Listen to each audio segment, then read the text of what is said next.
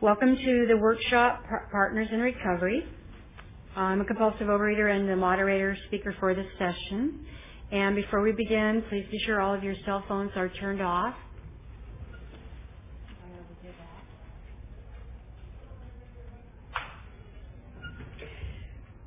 And the workshop is being taped. All opinions expressed by those who share are their own and not necessarily those of OA as a whole. The format for this session is a reading, 2 speakers, basket questions, and sharing on the topic. A basket with paper and pencil is going to be circulated for you to write any questions you may have for the speakers. And please specify whom your question is for. So the reading is from the Big Book on page 95, which says, "You will be most successful with alcoholics, compulsive overeaters, if you do not exhibit any passion for crusade or reform. Never talk down to an alcoholic/compulsive overeater from any moral or spiritual hilltop. Simply lay out the kit of spiritual tools for his inspection. Show him how they worked for you. Offer him fellowship and friendship. Tell him that if he wants to get well, you will do anything to help. If he is not interested in your solution, if he expects you to act only as a banker for his financial difficulties or a nurse for his sprees, you may have to drop him until he changes his mind. This he may do after he gets hurt some more. If he is sincerely interested and wants to see you again, ask him to read this book in the interval. After doing that, he must decide for himself whether he wants to go on. He should not be punished or prodded by you, his wife, or his friends. If he is to find God, the desire must come from within." And I'd like to add, when I opened up my book, I have only one other place that has a mark in it, and it happens to be from Dr. Bob's story, which has 2 really great things in it.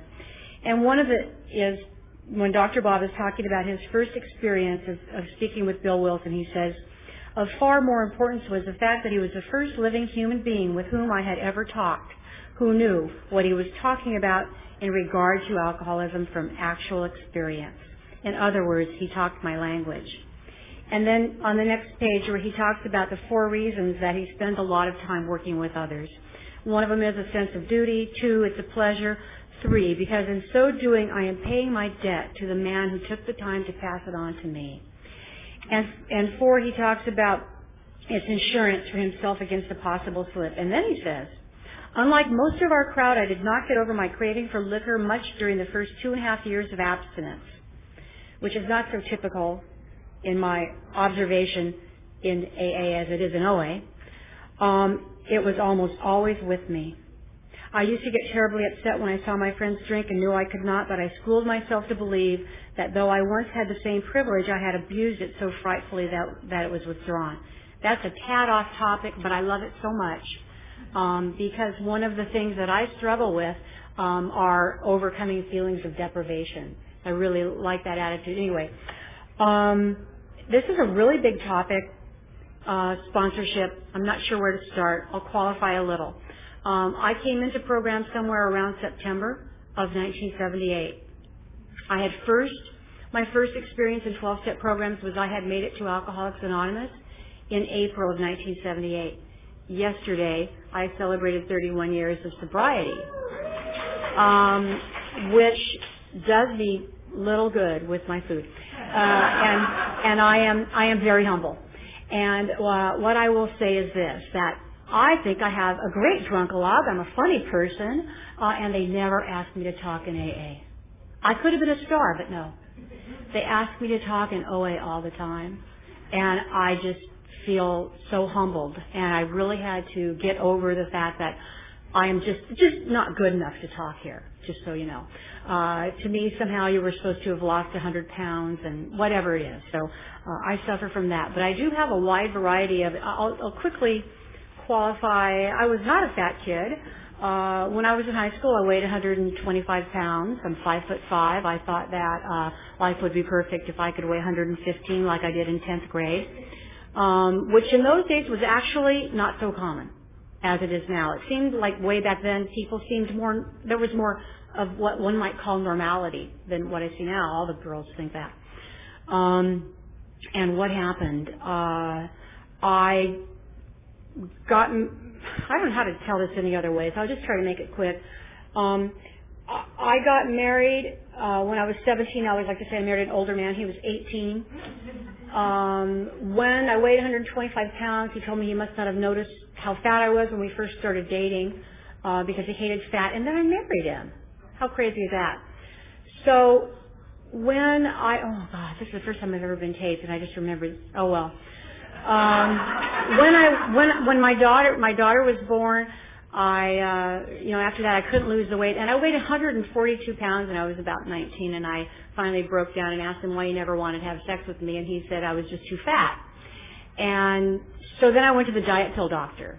So I maintained my weight for about several years and then when I was 23, we separated and I started drinking alcoholically. So basically, I maintained my weight on what I like to call the amphetamine, alcohol, nicotine. I was smoking 3 packs of cigarettes a day by then, caffeine maintenance program. And that went on until I got sober in 1978, flushed the diet pills, gained about 20 pounds in a month. And for me, that was a huge bottom. And then I came into OA, I made it into OA around September, and I got to a goal weight, or a good weight, and then I quit smoking, and I gained like 38 pounds in 6 months. And for me, that was a really big deal. I was so self-obsessed. I was lucky I stayed sober. I did not want to even go to those meetings anymore because there were too many men there. They might look at me. My physical recovery for me, I've never gotten to where I wanted to be yet. But what it's about for me, because I had to just stop and look at the positive things, and what it's about for me is that I am still keeping off 20 pounds from my top weight. I'm 62 years old. I did not gain weight during most of the years that so-called normal people are just naturally gaining weight. And then there's this little thing about how I never got morbidly obese. I've been here 30 years, you know. I've seen people who dropped out. I've run into people. My very, very close friend died, and there were 4 or 5 people who came to her funeral who had gained 100 pounds since I had last seen them. And one of them said, damn her, she would have to die when I was fat. And we all laughed about it because this woman had a really funny sense of humor. But I have to remember that I didn't get there because I'm here. Also that in my life, you know, that I lived in my dream place of Seal Beach when I was in my 30s, and I spent the time with the curtains drawn and eating. And it makes me really sad that that's what happened. And today, I'll just fast forward. I do not know how anybody gets from where I was to where I am. I have such a full life. It should be illegal. I never even want to talk about it because I'm afraid people will hate me. Just hate me now because, I mean, I'm living big. I'm retired. I'm married to a great guy. I travel and he has a lot of program and a lot of spirituality. I travel all the time. I am continuously challenging myself to do things that are a stretch. I took a stupid stand-up comedy class. I went to a club in Hollywood. I mean, I never wanted it. I just did it for, I just do whatever I want.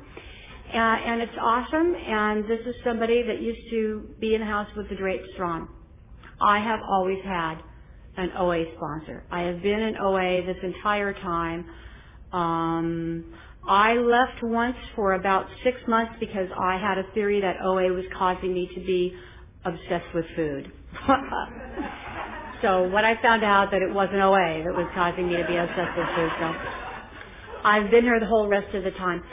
My first experience was about, I had a sponsor and they had a food plan, and they showed you the food plan and they said, this is abstinence, this is recovery. It wasn't Ray Sheet by then, it was Blue Sheet, and the big whoop was you got a fruit at lunch. And I was 31 years old. I just come off of speed, still clinically depressed, but I didn't know that till later, that that's what was happening. I was working a split shift at a piano bar, and I looked at that and I said, I really can't do 3 meals a day with nothing in between. If I could just have a floating milk, I could probably get by. And then I was on this food plan, and then once in a while, it just would not be enough dinner for me. And I was pretty physically active, and I would call my sponsor and say, I'm still hungry. She said, eat a banana. She was just exasperated with me. So I would have like a half a banana or a whole banana. And one day the sponsor said to me, well, you've never been on real abstinence.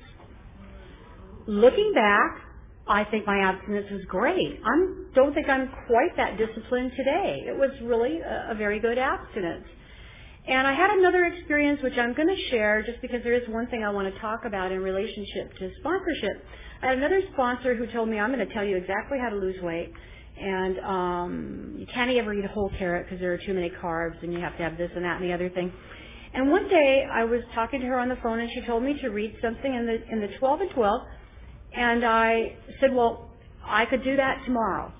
I can't do it today because my friend had just come back from Seattle, suicidally depressed, and was crying because she didn't have 12 and 12. And I said, here, take mine. I'll get another one. And the sponsor said to me, Angie's well. Angie doesn't need her 12 and 12. Angie can give her 12 and 12 away. And I'm talking to this woman on the phone, and I'm just feeling so assaulted. And I'm thinking, oh, my God, I'm paying long distance for her to say these things to me. And I want to share about that because of something that, why do we come to Overeaters Anonymous? We're fat. We're miserable. We're sick. We need help. We're turning ourselves into this, whatever it is, because we've had it. Oh, that's my experience anyway. I can't do it, and I need help. And I'm coming in here, and I'm getting together with all of these other sick people. And, sometimes just because somebody has lost a lot of weight, we turn our will and our lives over to them. And it's not what sponsorship, to me, was meant to be. It's supposed to be, we're supposed to be just sharing our experience with others. As my husband always says, we're supposed to be guiding people through the steps. That's what we're really supposed to be doing. My experience has been that in OA, I have needed to call my sponsor a lot. In AA, I literally told some woman, I said, will you be my AA sponsor, but don't worry, I'll never call you. Because, when anything goes wrong, I just want to eat, and I'll be talking to my OA sponsor. That's the way it is. I feel, I have an AA sponsor today who I call occasionally. She's a very wise lady, and I'll get some guidance from her. But I call my OA sponsor 5 days a week. I talk to her all of the time. She is the most patient, loving person.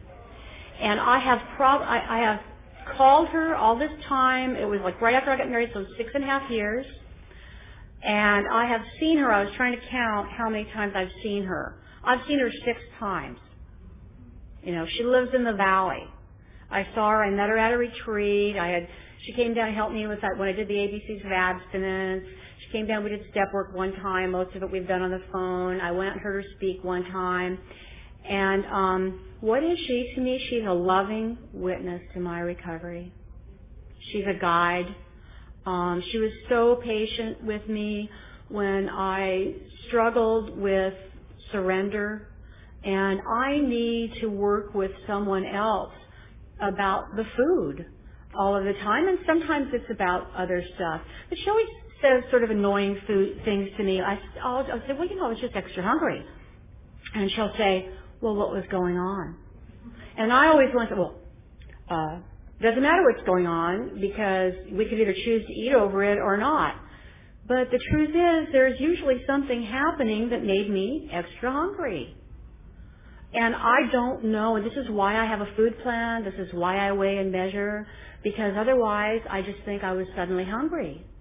But if I'm eating pretty much the same kinds of food, the same kind of amounts every day, and suddenly I'm extra hungry, unless I just took, a 10-mile hike, there's usually some other thing going on. And it's humiliating to me, because it could be something really simple like I didn't want to clean the house. I mean, this is rumpy-dump stuff. But, it's whatever.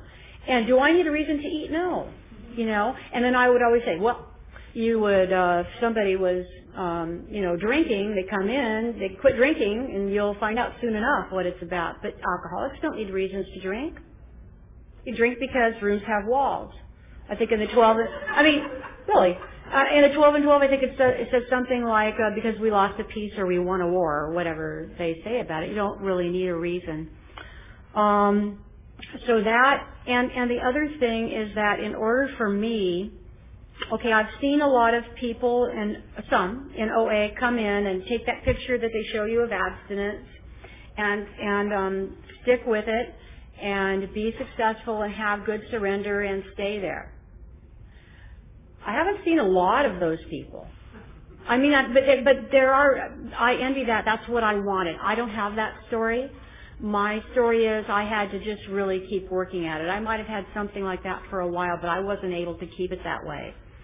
And so I really got a lot out of when they did the ABCs of abstinence, and I really worked, and I went to it several times. I hosted a couple of them. And I worked a lot on a one-on-one basis with a sponsor about what needs to be my abstinence. What is it that I abstain from no matter what? And I so respect that it's individual. My sponsor has about 2 things on her abstinence, and one of them is popcorn. She abstains from popcorn no matter what. Now, my email address is Angie Popcorn. On good days, I eat popcorn almost every day. Every night, I eat a big bag of 94% fat-free popcorn. I don't eat chips, I don't eat crackers. I abstain from a whole lot of stuff. But somehow, I enjoy that, and it doesn't seem to bother me, and I so appreciate that I was able to find what works for me, and I couldn't do that unless I was working one-on-one with a sponsor. Now, in terms of me sponsoring other people, you already know that I'm not good enough, but, you know, if they're crazy enough to ask. That's what I first told myself when they would ask me stuff. Well, you know, they know my story. If they're dumb enough to ask me to talk, they deserve whatever they get. So, and I had to tell myself in OA that I asked myself what of my experience would benefit anybody. And then I would give myself a topic. Because I have really good experience in certain areas. I could talk about relationships really good. I have a good sex talk. And body image, so I'd give myself a topic like that, and then I would talk, and then it would, you know, it would help me a lot. I have a woman who's been calling me for a really long time, who is much thinner than I am, has a great body, I think has better abstinence, more discipline. Why did she pick me? I don't know. It's not my job.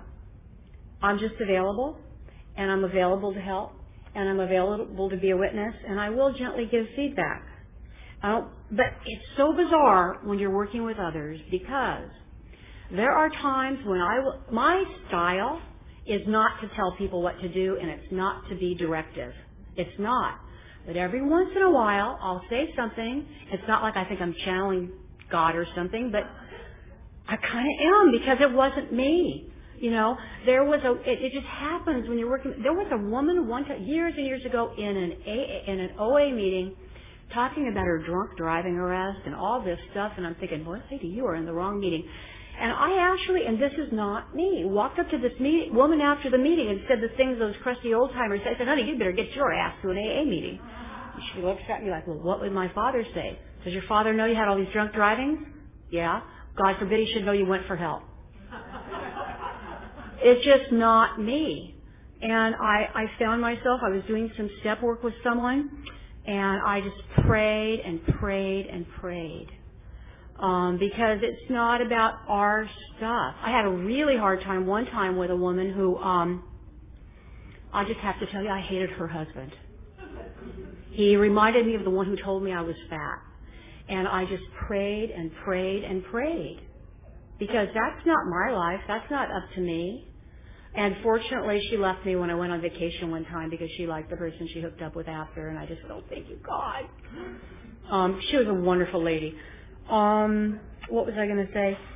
Okay, so I believe, like, I need a time to call my sponsor. I call her at the same time every day, and I believe that when I'm sponsoring, that we need to talk to people. I don't commit my food. What I do is I call in, and I follow a Weight Watchers food plan. It's just a tool, and I abstain from my binge foods. So sometimes I can call my sponsor and say, my food was okay, 22 points. And she said, oh, that's not bad. She knows enough now to know, like, what that's like, but I wish I was eating 18, but 22 is pretty good. And when you don't have a count, then that's when you have a problem. I have no idea. It could have been 50. Then that was a bad day. Or I've, eaten my points into about next June or whatever. Anyway, so that's just a tool because I need a guideline. So what was I talking about? Oh yeah, so I feel like in order for me to sponsor someone, I need a time when they could call me because they need to check in. Well, a lot of people are not consistent. And so then it messes me up, and it's I need to be sponsoring people. I need to be working with others, and I can only take so many, so I don't say that I'm available as a sponsor because I don't have that time that I could give. Because I like to get it over in the morning. I tried having people call me in the afternoon, and it just doesn't work for me because I'm all over the place. I'm a busy person. I don't know where I ever found time to work. So it occurred to me that I could still do step work with people. And so I started saying, I'm available for step work. And that has worked really good. But sometimes people, like I said, I'm not a directive person, but sometimes they just push you. They push you to it. I remember telling somebody at one point, like, wow, I think we're having some kind of big problem. I have never had anybody argue with me the way that you have about seemingly insignificant things. And then I started suggesting, and this is where God gave me the suggestions about this set-aside prayer. I go to this super intense big book study for all 12-step programs. This is the third time I've done one, and this prayer says, Dear God, please help me set aside everything I think I know about the 12 steps, my brokenness, and especially you, God, for a new understanding or a new experience with the 12 steps and, blah, blah, blah, especially you, God. And just really, pray for all these people and and to just pray to get open so that we can work and we can have that healing. And it's different with each person I work with. I'll listen to where we are now, and God tells me something different with each person. I work best with people that have been in program for a long time and struggle, because we take a place where you have to start somewhere and build on that. I feel like I'm able to carry the message well with people in other 12-step programs who maybe tried OA and came in and said, oh, I can't do that. Well, you don't have to do it that way. Let's see what you can do. When I'm sponsoring someone with their food, I usually ask them, what would it look like for you if you were feeling peace and recovery with your eating? How would that look? Because I don't want to impose my standards on people or what works for me. And I do believe that people need some accountability. I listened to somebody one time and she was so spiritual and she couldn't tell you what she ate, and I tried to do that and I can't do it. And that's just me. But I'm just there to help. And usually people solve their own problems, because then they come back and tell you, well, that didn't work. Okay. And I appreciate having a sponsor that let me do that, because I had a new surrender last February where I decided that I needed to put more things on my no matter what list, and I have felt so much better since that. But it wasn't from someone, just like I said in the book, telling me what to do. It was from someone being available and making gentle suggestions through that process. And then she tells me, well, I've gotten more from working with you, and that's hard for me to imagine, because I feel like it's all take. She listens and I talk, and how I think it's supposed to go is the sponsor listens, and we let people talk it out and until they're done, and then we might have some observations or some guidelines or some suggestions. That's how I think it's supposed to work. What happened with me that one time was when I was the sponsor and I listened for a really long time, and it came to me my turn, the person started arguing with me. It was quite bizarre. So I've had a large variety of experiences, but I have always been working with a sponsor, and I've gone to people for guidance. This is particularly important. I think this is probably the last thing I want to talk about. My sponsor has helped me so much in working with others. Like, I will call her and say, what do you do when? Because we're mentoring one another to pass this thing on. Because I have a certain idea of what people should be doing. And my sponsor told me, well, she said, when I was new in program, if someone told me that I needed to do more than go to one meeting a week, I wouldn't have been able to do it and I would have left. So I'm like, okay, so it's really helped me to loosen up about what is okay to be working with people. And that's all for me. And then I was very delighted to see that Susan, first of all, I do not like to start because I'm a closer, not an opener, because I have to get my mind revved up. But I was very happy to see that one of my favorite speakers is here with us. And when I found that out, I was glad to be first. And so the next speaker is Susan.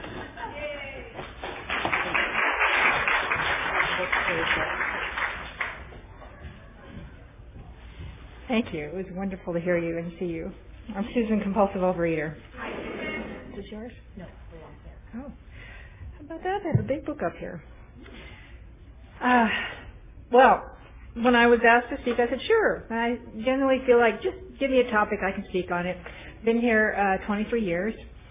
Still, I wouldn't say I feel like a newcomer, but I don't feel like an old-timer at all because I have to keep working this program, and if I don't, food kicks my butt, and I have this idea that somehow a long-timer is different. But I have been here a long time, and I still am, in fact, I have to work the program harder than I used to, and I'm going to talk a little bit about that. So then she gave me this topic, Partners in Recovery, and I thought, is that because I have a partner in recovery? I'm married to someone in program. I didn't understand what it was, and I asked, and they said, oh, it's a sponsorship thing. And then I thought about it and thought, I'm not the right one for this. And I emailed her and said, I'm not the right one for this. And she emailed back and said, you're the right one. And I thought, oh, okay. And then I really thought more and more about it. I thought, no, I'm really not. And I love to speak. This is really unusual for me to decide I'm just going to go sit and listen and not speak. And I called her and said, I'm really not. And she said, well, you can replace yourself if you want. So I called 3 people who I thought would give great experience, strength, and hope, and none of them were available. And I thought, okay, I get it. I'll go do this. And it does seem very challenging to me because in some ways sponsorship is still, I'm in the middle of changing how I sponsor and how I am sponsored. And I would rather speak at the podium from a place of knowing than from a place of unknowing. And I'm sort of in the unknowing place right now. I called my sponsor and she said, Susan, people need to hear that 23 years later, you can still be struggling with this stuff. So I'm just going to talk about my being sponsored and sponsoring story. When I got here 23 years ago, I was over 200 pounds, and I don't know how much over 200 pounds I stopped weighing because I couldn't do anything about it. And I just decided, well, if I can't do anything about it, I'm just not going to look. And so I don't know exactly how much I've lost. When I got here, I lost quite a bit of weight and became what I call normal size, and that meant that I didn't have to go into the large women clothing stores. And I stayed there for quite a long time in program with some ups and downs. And about 3 years ago, I lost more weight. And the reason I bring that up is, number one, I think it's important for people to hear that it can take some of us a very long time. I didn't leave until the miracle happened, and being normal sized was miraculous for me. And I experienced some judgment about that in these rooms. And I had to know in me what was abstaining from me. So for me, I was abstaining from lethal eating. I was abstaining from the overeating that was going to kill me. And now I am abstaining from non-lethal overeating, just overeating in general. It took me a long time to get there. If I could have done it any sooner, I would have. So what has happened is my nervous system has changed. My sponsor used to say that I could sell ice to an Eskimo when I was overeating, or I could sell an igloo to an Eskimo when I was overeating. In other words, I could be Superwoman when I was overeating. And I can't do that when I'm not overeating. I have a very sensitive nervous system. Sugar in particular coats my nerves, and it's an anesthetic for me. And if I'm not overeating, I'm not using, and that means I have to honor my nervous system. And this particular nervous system can't handle a whole lot. That's not true. I actually am very busy and handle more than most people around me, but it can't handle what I think it should be able to handle. And so I'm generally swimming upstream in a world that is going faster and faster and speeding up and more and more and more. I'm trying to go slower and slower and do less, because that's what my nervous system demands. And if I use food to power up, and I'm not willing to do that anymore. So that meant that how I sponsored changed, and it also meant that how I was being sponsored changed. So I'll go back a little bit. When I first got here, I knew that I was an addict. I had tried everything there was. I tried every diet there was. I tried every non-diet there was. I tried every sophisticated program there was. I had all the self-knowledge in the world. I knew what I was feeling when. None of it stopped me from overeating. Just like, does a room have walls? I love that. I knew when I got here that I was an addict, and I knew that if I'm an addict, the place to go was treatment or 12-step programs, and my insurance didn't pay for treatment, so I came here. And I was, at that point, willing to do whatever you told me to do. So at my first meeting, I remember her so well. Her name was Judy, and I don't know if she's still around. I haven't seen her. This is in Orange County. She came up to me. I was going to say, like we do. I hope we still do that. She came up to me after the meeting, welcomed me, talked to me about program, suggested I get a sponsor, told me what a sponsor was, and gave me the We Care sheet. And I went home and called a whole bunch of people. This was in a time of answering machines, and left a whole bunch of messages on answering machines, like 10. And didn't hear from anyone for a day or two. Pissed me off. And then I heard from someone who said she couldn't sponsor me, but she had the names and numbers of people who might be able to sponsor me. So I called like 7 or 8 or 9 more answering machines and left messages, which I found kind of discouraging. And I continue to find that discouraging to this day. The people that I sponsor, I insist that they sponsor. If everyone who gets sponsored, we'd have enough sponsors. So I'm giving of my time. They need to give of their time too. Someone's giving me their time. That means I need to give my time to someone. I often feel like I'm just sort of using up my sponsor, but that's what she has volunteered to do, and that's what I do. And a lot of times they want to ask me about me, and it's like, let's get to you. If we have time to talk about me, fine, but this is about you. So that when I get to my sponsor, it's like, okay, this is about me now. This is what you volunteered for, and I'm okay with that. And that's hard work, because I'm a people pleaser, and it needs to be equal. And no, it doesn't need to be, because that's evening out for me in my relationships with the people I sponsor. So I was in the middle of a binge, and someone called me and said that she was available to sponsor me. And I told her, I said, I'm in the middle of a box of C's right now, and she said, well, what do you want to do about that? And I said, well, what do you mean, what do I want to do about that? And she asked me, well, what's going to be the end result of eating that box of C's? And I thought about it, and I told her. Said, and when I'm done, I'm going to go out and get some more stuff. It's going to be the middle of the night. I'm going to go from one place to another, and then I'm going to come home and eat some more until all I can do is lay on the couch and drink water. And she asked me if that's what I wanted to happen. And I said no, and she asked, what do you want to do about that? I understood. I said, okay, I'll throw it away. And she said, how about the garbage disposal? So I realized, whoa, these people really know who I am. I've been in the garbage before. And I've heard people say, why would I care what you people think about me? You're people who've been through the garbage, just like me. And another sponsor told me, this is not the place to look good. There are other clubs for that. There are other places to go to look good. This isn't it. And I think that we can get caught up in looking good and in performing, and especially in, physically how we look. And so I was willing to do whatever she told me to do. And in my opinion, she told me to do a bunch of dumb stuff, like make up a higher power, write a want ad for a higher power. It's like, you gotta be kidding me. And I did, and then I prayed to the higher power that I didn't believe in. And for years and years and years, my sponsor told me dumb stuff. And it always worked. Eventually, when she started telling me dumb stuff, I started thinking, okay, I think this is dumb, but I know it's not. I know it's going to work, because it always did. So I didn't even know who my first sponsor was. She was a voice on the phone, and I did what she told me to do. And when we got to step 6 and 7, she suggested that I not take those very seriously, that there were only 2 paragraphs devoted to them in the big book, and it was a bunch of sex addicts who wrote those steps anyway, and that I should just move on to step 9 where the promises are. So that's what I did. But something in me intuited that that wasn't right. And there was a gal in my home meetings who I just loved, and they told me to ask someone who has what I want. And she was full, and I asked and asked and asked. And at the time, what that meant was she was beautiful, she was thin, she was vivacious, and she was smart.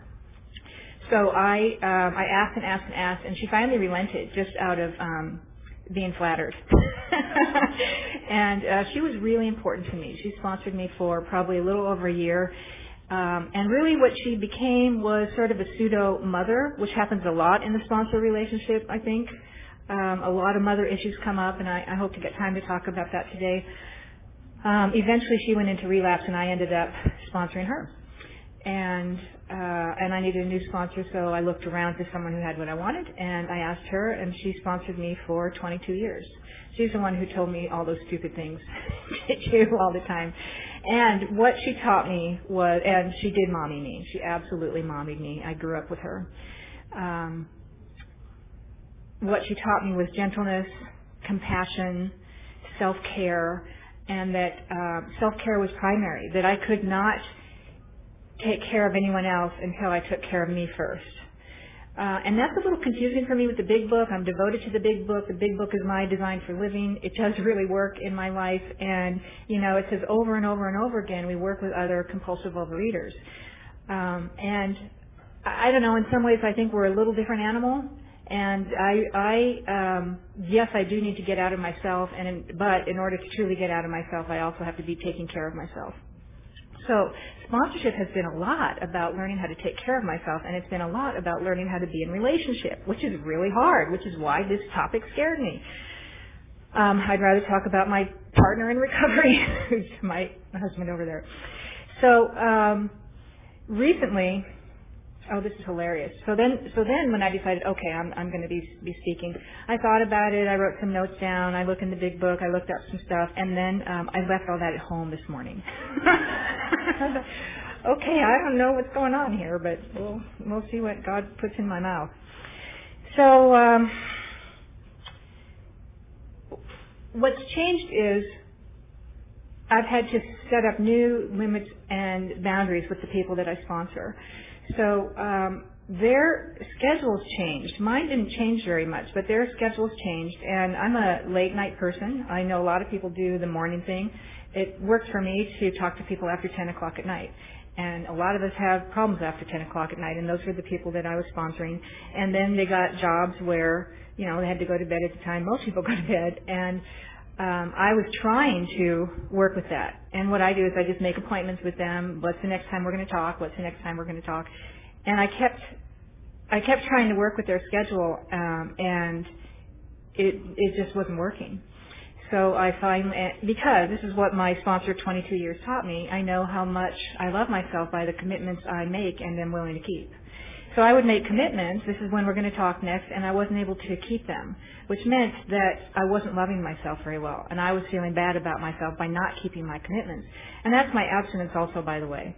I make commitments that I can keep, and I'm accountable for those commitments. So sometimes those commitments, at the beginning, it was 3 banquets a day. And that was more self-loving than what I was doing before I got here, because it was a banquet all day long. So now my commitments look really different, because I'm not overeating at the non-lethal level. I'm just not overeating. And those commitments are much more self-loving than the original commitments that I was making. So I know how much I love myself by the commitments I make and am able to keep. And I teach my sponsees this also, and I wasn't keeping my commitments. They expressed their disappointment and frustration with that, and I said, I understand. And finally I said, you know what, this isn't working. I suggest you find someone who is available for you. You deserve that. She went into the whole mother thing.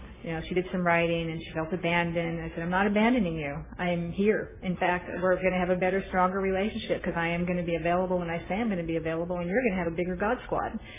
And she's still in the abandonment mode, but I know what I am modeling is appropriate limits and boundaries. And I'm walking with this through her. She keeps expecting me to abandon her, and sometimes I just think, I wish these mother issues would just go away in these sponsorship relationships. And then another gal that I sponsor, by the way, I don't sponsor anyone I don't like.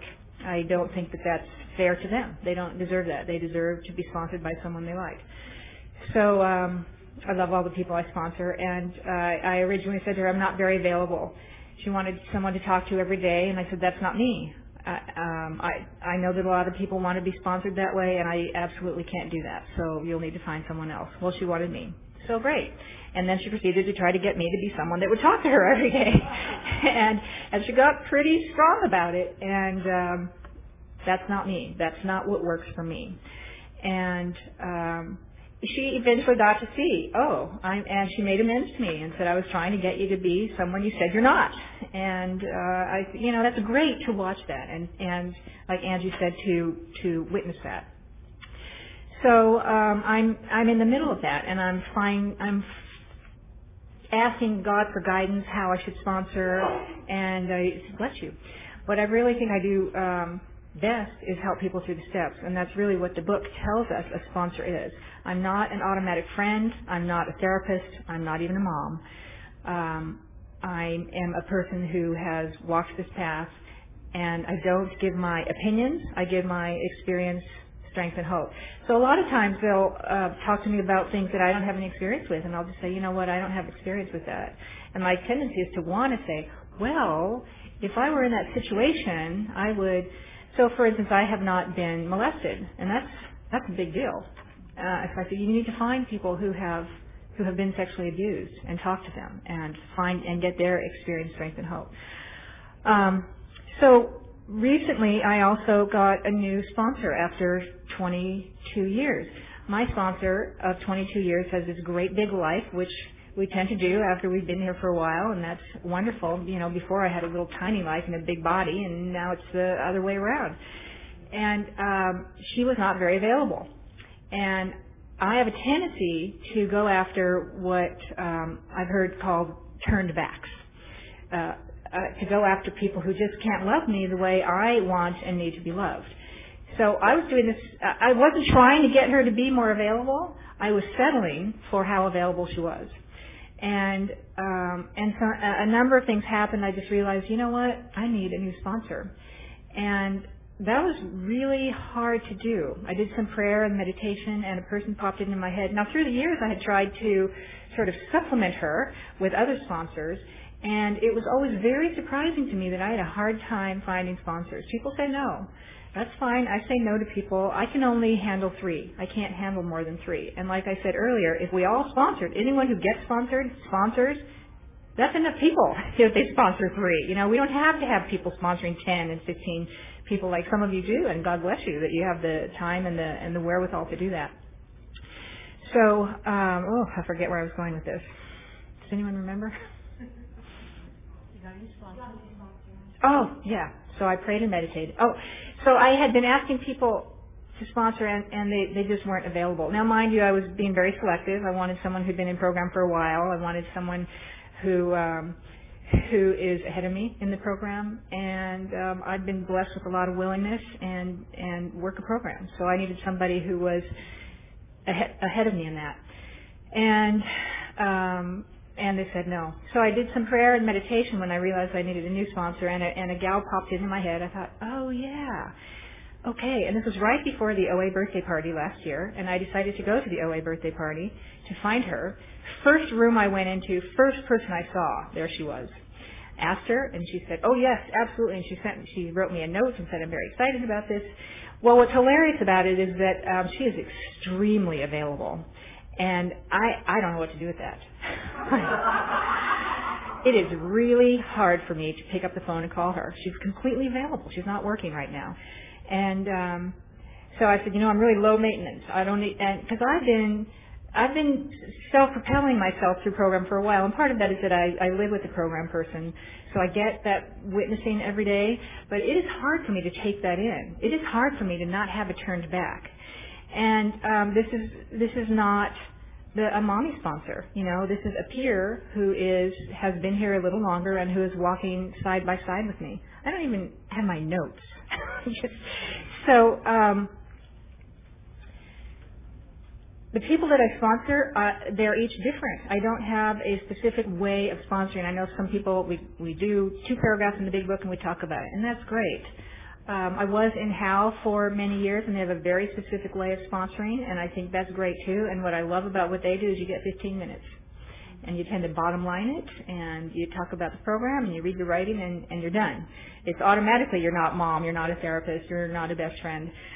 But I just trust that I will be the eyes, hands, and feet of God when I'm sponsoring, and try to stay open. So for the most part, I'm very gentle and just give suggestions, my experience, strength, and hope. I do have one gal who is really struggling and has been in program for a while, and I tend to speak to her a little differently, like a hard line AA'er, and I'm so surprised to hear myself. We'll go through the book, and I'll say, okay, read that again, and she'll read out and what did that say? And what's that word? What does that word mean? So, because she wants to just go through it and be done. And this is not a program I can do that with. There's not an end. It's really about digesting it and taking it in and living it and understanding it and taking action. So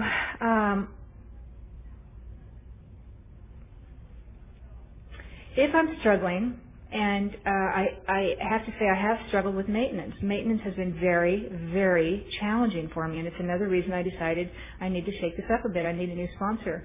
If I'm struggling, what I need is more OA medicine. And more OA medicine means calling the sponsor that's available to me, getting to more meetings. I'm listening to program tapes a lot. I'm reading the literature a lot. I'm stepping it up. I think I tend to suffer a little bit from Alzheimer's disease, which is thinking I can rest on what I know. And the truth is, the 10-step promises me that I will recoil as if from a hot stove as long as I stay in fit spiritual condition. And what sponsoring does is it helps me to stay in fit spiritual condition. Sponsoring is for me. Again, I only sponsor people I like, and I get to hear the things that work for me when I'm talking to them. And I get to talk program to them, and I get to see the things that they're going through, which helps, I can learn from them, and they learn from me. So sponsoring has been really essential for me in staying in fit spiritual condition, and I'm still trying to figure it out. I do know that the fellowship is extremely important to me. The fellowship, I actually travel 50 miles on Sundays to go to my home meeting, and the reason I do that is because when I walk in the room, they know me and they smile. And I go to lots of meetings in 3 different intergroups. There's the Valley, there's Los Angeles, there's Orange County, and I go to meetings in all of those. And in Orange County is where they smile when I walk in. I'm willing to go 50 miles for those smiles. It's actually more important to me than the pitches that I hear, because it's a place where I belong. So I'm going to close by reading just a few short things. This is in the 12 and 12, the AA 12 and 12. Still more wonderful is the feeling that we do not have to be specially distinguished among our fellows in order to be useful and profoundly happy. Not many of us can be leaders of prominence, nor do we wish to be. Service gladly rendered, obligations squarely met, troubles well accepted or solved with God's help. The knowledge that at home or in the world outside we are partners in a common effort. So there's that word, partners. The well understood fact that in God's sight all human beings are important. The proof that love freely given surely brings a full return, and that's what sponsoring is love freely given. The certainty that we are no longer isolated and alone in self-constructed prisons. So on my bad days, people that I sponsor call me, and I'm no longer in a self-constructed prison. The surety that we need no longer be square pegs in round holes, but can fit and belong in God's scheme of things. That's why this fellowship is so important to me. I've done a lot of service in the program, and I have fellowship all over the globe. I especially have it in California. I especially have it in the country and in some places on the globe from doing service. I have this incredible fellowship. These are permanent and legitimate satisfactions of right living for which no amount of pomp and circumstance, no heap of material possessions could possibly be substitutes. True ambition is not what we thought it was. True ambition is the deep desire to live usefully and walk humbly under the grace of God. And I can't do that if I'm not abstaining, and I can't do that if I'm not reaching out to my fellows. I'm going to finish with something I found yesterday as I was doing all this research. There's one I particularly remembered. It's from the story Join the Tribe. And it's written by Native American. I didn't know people really talked like that except in the movies. It's kind of funny, but it's wonderful. This sober Indian say to sick red-eyed alcoholic who want good medicine, put cork in bottle. No drunk hopeless if you want to follow guide along right trail. So that's the sponsorship, doing all those stupid things she told me to do. And I called my sponsor yesterday and said, I don't want to speak. And she said, read step 1 and step 3 and get some more program under your belt because I was away on vacation. So I did. I read step 1 and step 3 and I listened to a speaker on tape. Go to OA meetings. Listen, not just hear noise. So that's what I'm doing when I say, what does that say? Read that again. Get sponsor and phone numbers. Call friend in OA when bad thoughts come. Let group spirit of love and understanding protect you. Take my hand. Walk with me up 12 steps of OA to peace. To Indians I say, don't be afraid to join OA. I once hear people say Indians crazy drunk when drunk. If so, AA full of Indians. Join the tribe. And I love that line, join the tribe, because I've always thought of OA as my tribe. You're my herd, you're my peeps, you're my tribe. And I think that he just stated that so beautifully in terms of what sponsorship is. So I'm really glad to be here among my peeps telling my story where I am 23 years later. Thank you. Do we have the Ask It basket? Thank you. We'll now have 10 minutes of questions from the Ask It basket.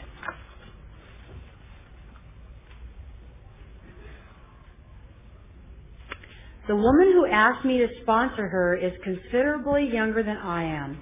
That is one reason I prefer to be her OA buddy rather than sponsor. Also, am far from perfect, and being a sponsor brought out my being better qualities. So this is another reason why I prefer to be an OA buddy and to have an OA buddy. Same person. Okay, that's not really a question. I'll go for a question. That wasn't a question, was it? Okay, thank you. I had to, quote, fire a sponsee, and they took it personal. How do I stop my resentment toward her when she says she is abstinent without a sponsor or working the steps? You want to try that one? Sponsorship is a tool, and I know people who have wonderful programs and have been incredibly successful in this program without sponsors. They do have sponsors, they just don't call them sponsors. They find people who have what they want and they talk to them for a while. And in my reading, as I was preparing for this, I looked up fellowship and sponsorship, and most of it was in the stories of AA, and it was fascinating to read. And what I discovered is whoever 12-stepped them, they called their sponsors. They would, like Bill and Bob came to tell their story, and so they were their sponsors. So it's really who was helping them along the path is who their sponsors were. So it may or may not be a formal commitment to each other. Just we're all helping each other along this road, and in that sense, we're all sponsoring each other. And I think that also speaks to the other non-question about being partners or buddies in recovery. I don't think it matters what we call it. You know, as long as this is a we program, as long as we're reaching out our hand and staying in this boat together. You know, this is a lifeboat.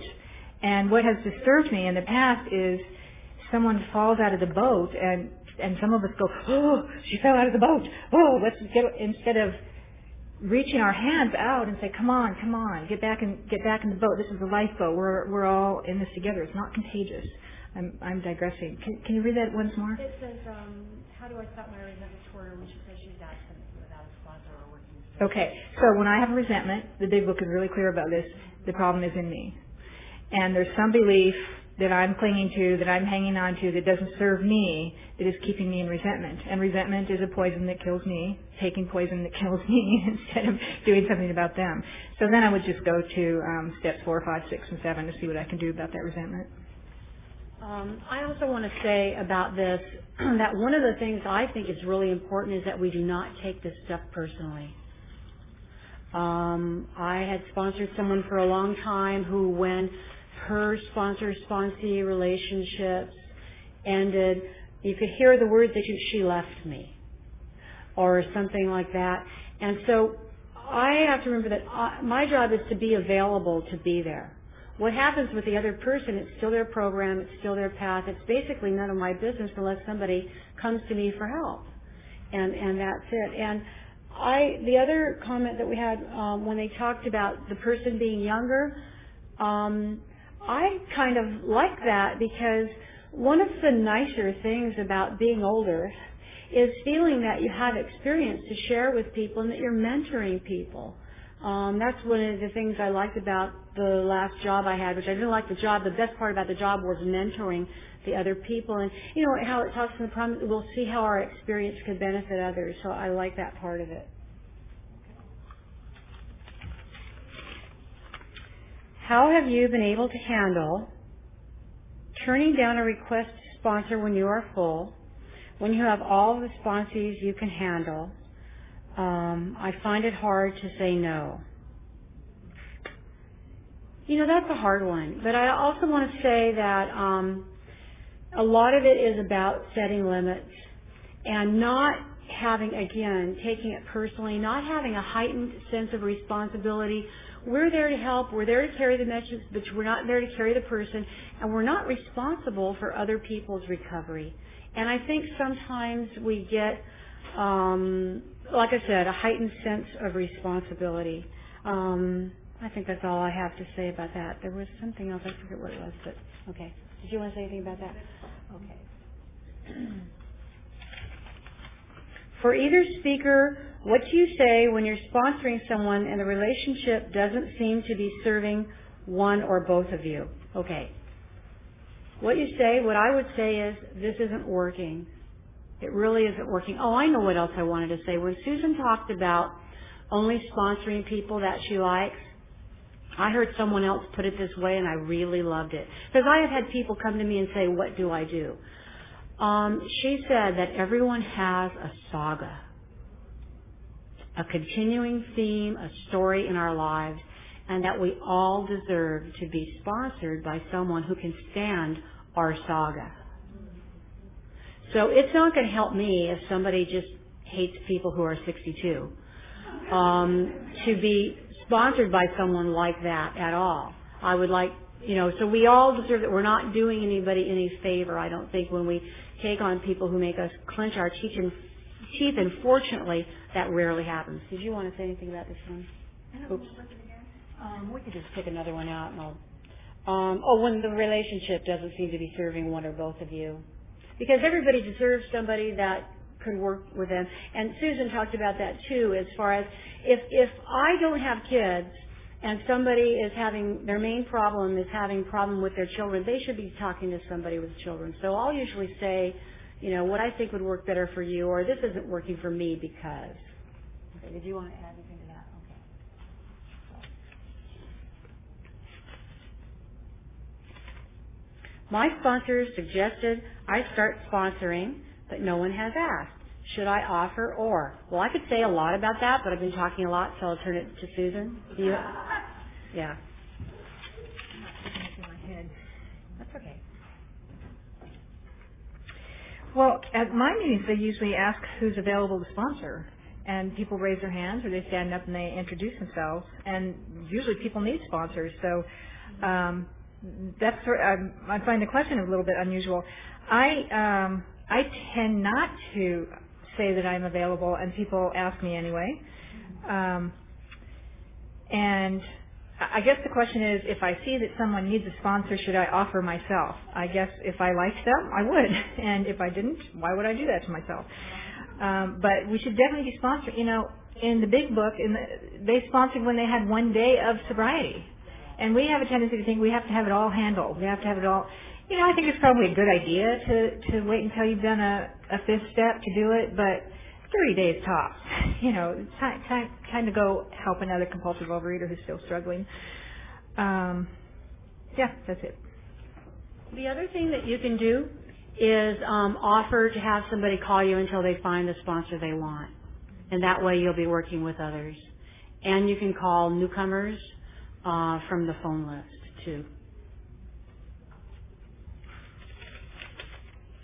How do you deal with a sponsee who is affecting your program?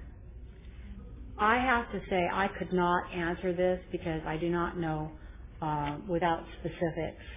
But I do think that we need, if something's interfering with our program, we need to take care of whatever that is and take care of ourselves. And we tend to become codependent, and Susan brought up a lot of things for me too, because I remember one sponsor that I had many, many years ago for about a year and a half that was like a mother to me.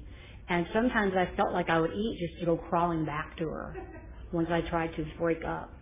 And it had served its purpose. The relationship had served its purpose, and it was time for me to be moving on, but I didn't really answer that. This has happened a lot because a lot of times I don't know if something's going on with me until I want to eat. And then I have to say, whoa, what's going on? And sometimes it's the sponsor-sponsee relationship. And again, that's where I have to set limits and boundaries. And that's, again, why sponsoring is important, because it gives me practice to do that, to go out into the real world and do that. I learned how to do relationships through sponsoring. And intimacy is created by exchanging realities and by setting limits and by setting boundaries. So if something is affecting my program, then I need to figure out what it is that's affecting my program and what do I need to do to take care of it and to handle it. It might be I need to say, you know what, I have been thinking about how I need to sponsor, and I need to sponsor for 15 minutes a day. It might be that. It might be, you know what, I'm not interested in, I'm not comfortable hearing about your religion. So I'll need you to speak in more neutral terms. Or something like that, and always keep it on me. This is what I know about me, and this is what I need. And sometimes it means they're going to go away, and that's good for them too. They get to fight. It's a process of negotiation. It's finding out who you are and what's going to work for you and what's going to work for them. And if they can't afford my generosity because I'm resentful, they need to find the person who can take their saga. I think we have time. If there's one more question in here. Why, that looks perfect. We like perfection. What do you talk about when you call your sponsor, and how often do you call? Well, I talked about how often I call. I call her every weekday, and sometimes in between when I need to. Sometimes I need to talk about, besides my checking in with my food and being honest, I always need to talk to someone when I have relationship issues that do not belong in the container of my relationship with my husband in particular, or possibly with my daughter, that I need to sort it out with someone else before I talk to that other person about it. That seems to be a big one for me with my friends and sponsors. Well, originally my sponsor had me call her every day for 30 days and talk to her for 15 minutes, and I could use that 15 minutes however I wanted to use it. For 23 years I've been accountable for my food. Somebody has known what's gone into this body for 23 years. That's number one, and email has certainly helped with that. I mean, it used to be postcards and long-distance phone calls and you name it. So, my new sponsor, we're going through the literature again, and actually we're using the OA literature because I know the AA literature really well, and I know the OA literature pretty well too, but not quite as well. So we're just doing a couple pages at a time and talking about that, and then whatever else I need to talk about. Someone I sponsored, I just love how she does it. When she calls me, she knows what she needs to talk about. So say, the other thing I needed to talk to you about was, and the other thing I needed to talk to you about was, and I also don't, I allow for silence. I don't feel like I need to keep the conversation going. If they have something to talk to me about, then they can talk to me about it, and then we're going to hang up when we're done with that. So if there's something that's eating me, that's what I need to talk to my sponsor about. And also, of course, any writing that I do, to have a loving witness to my writing. Now is the time for open sharing. We will have time for 3 shares. If you have already shared at another workshop, please give others a chance before you come forward. Limit your share to 3 minutes. Stay on topic. And sign the tape release form after you share. Who would like to start?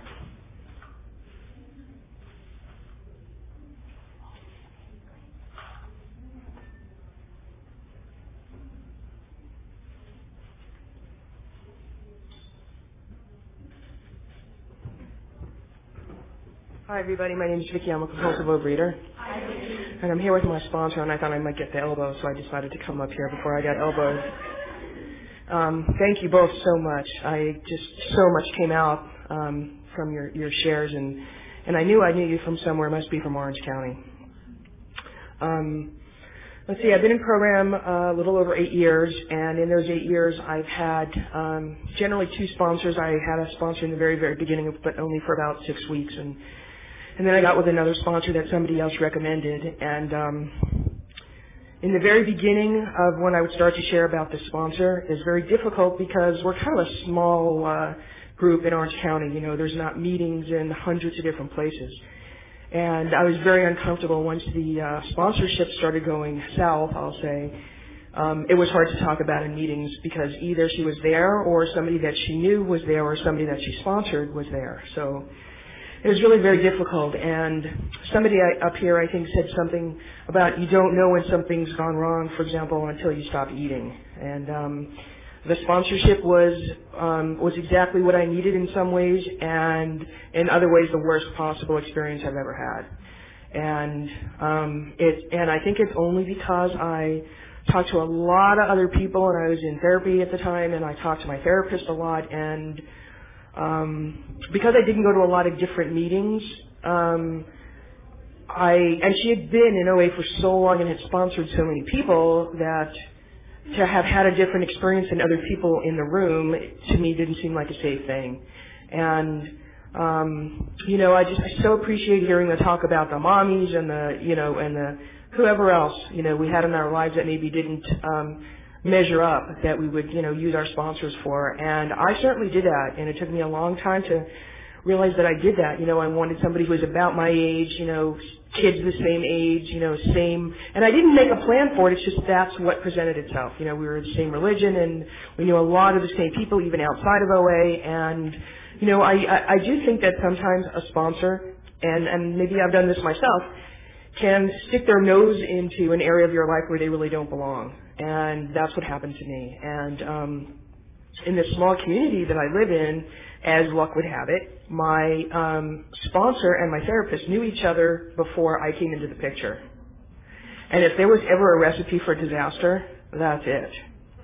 And, years later I would find out that my therapist absolutely detested this person, but wouldn't tell me so I could find my own path, right? Well, that cost me like thousands of dollars while I was finding my own path.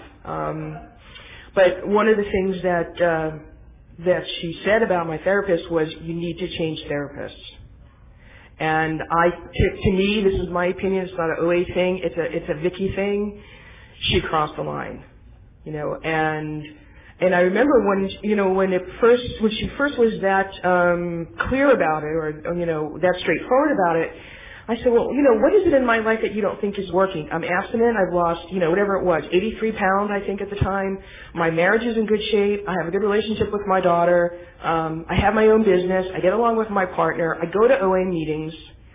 If there's something in particular that is not working in my life and you think it's related to who my therapist is, let's have it. And there was never anything concrete that came from that. And I guess God had a plan for me that He thought was better than my own, because as I look back on it now, I wish that relationship had ended sooner than it did.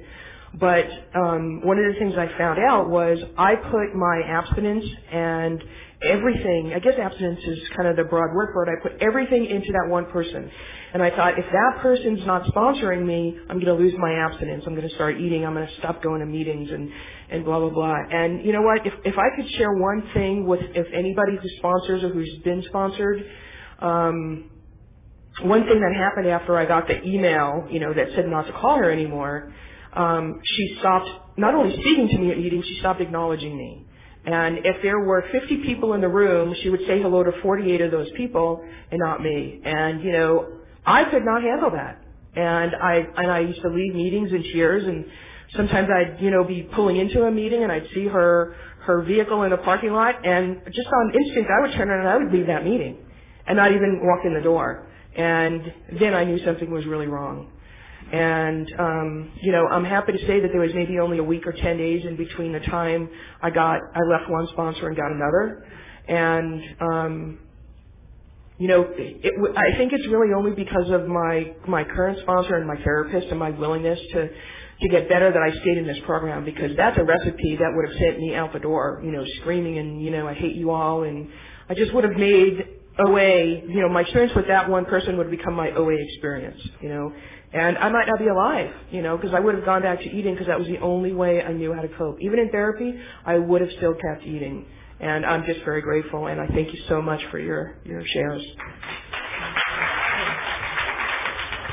I think we're probably only going to have time for one more. Who would like to share?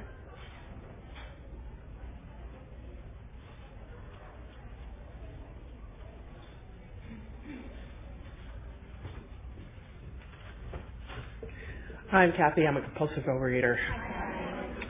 And I'm of the absolute kind. I know it deep down in my heart. I know it with every fiber of my being that you just give me, you give me a good reason and I lose contact with OA, I'd be face down in the food. There's no way.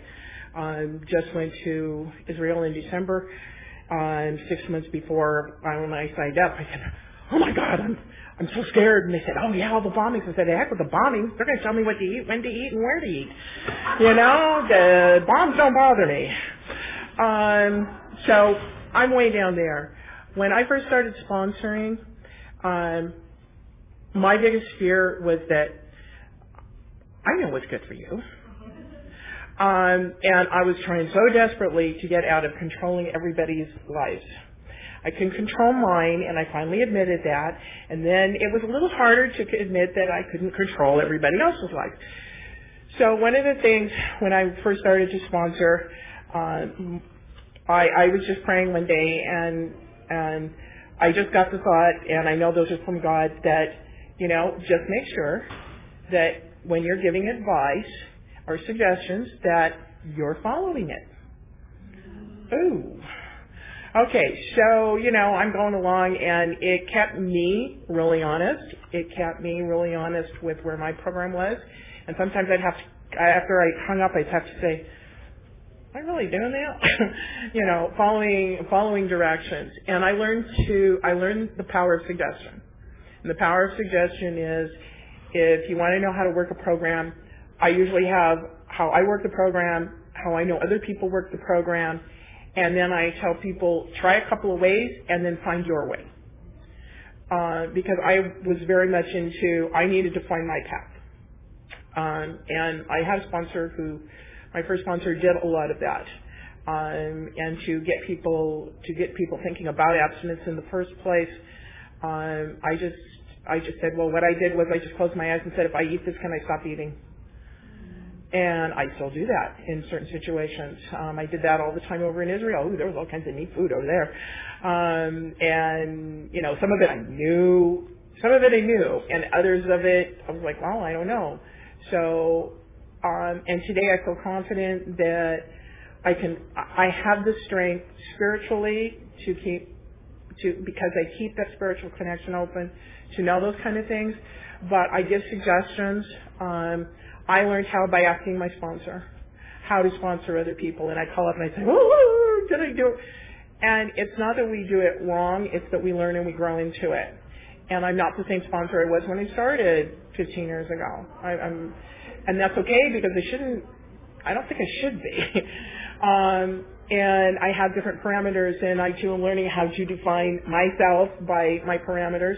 And sometimes relationships work really well, and I've had some awesome people grow into my friends and peers from being sponsees, and others of them didn't work. And you have to let that go. This is not one size fits all.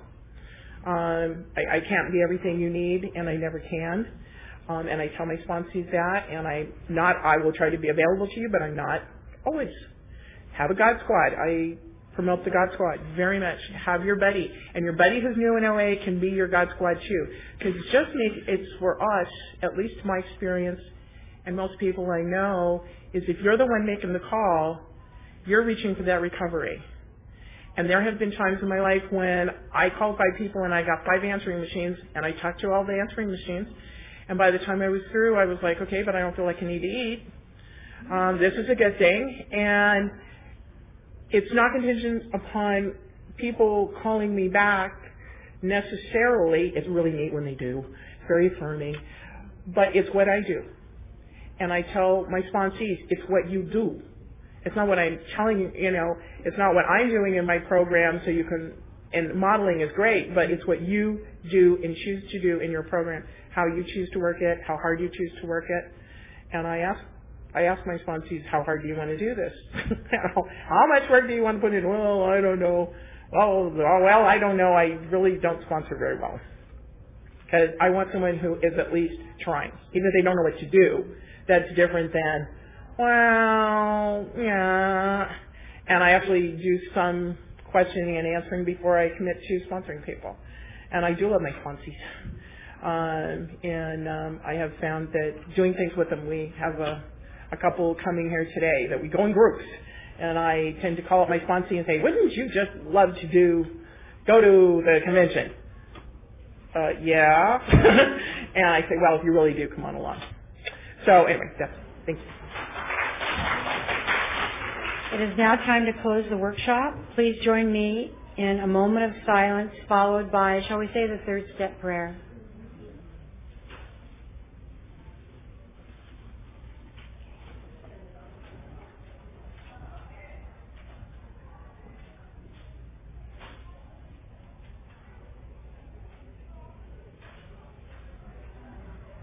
You want to get in a circle or sit where we are? Circle. Thank you.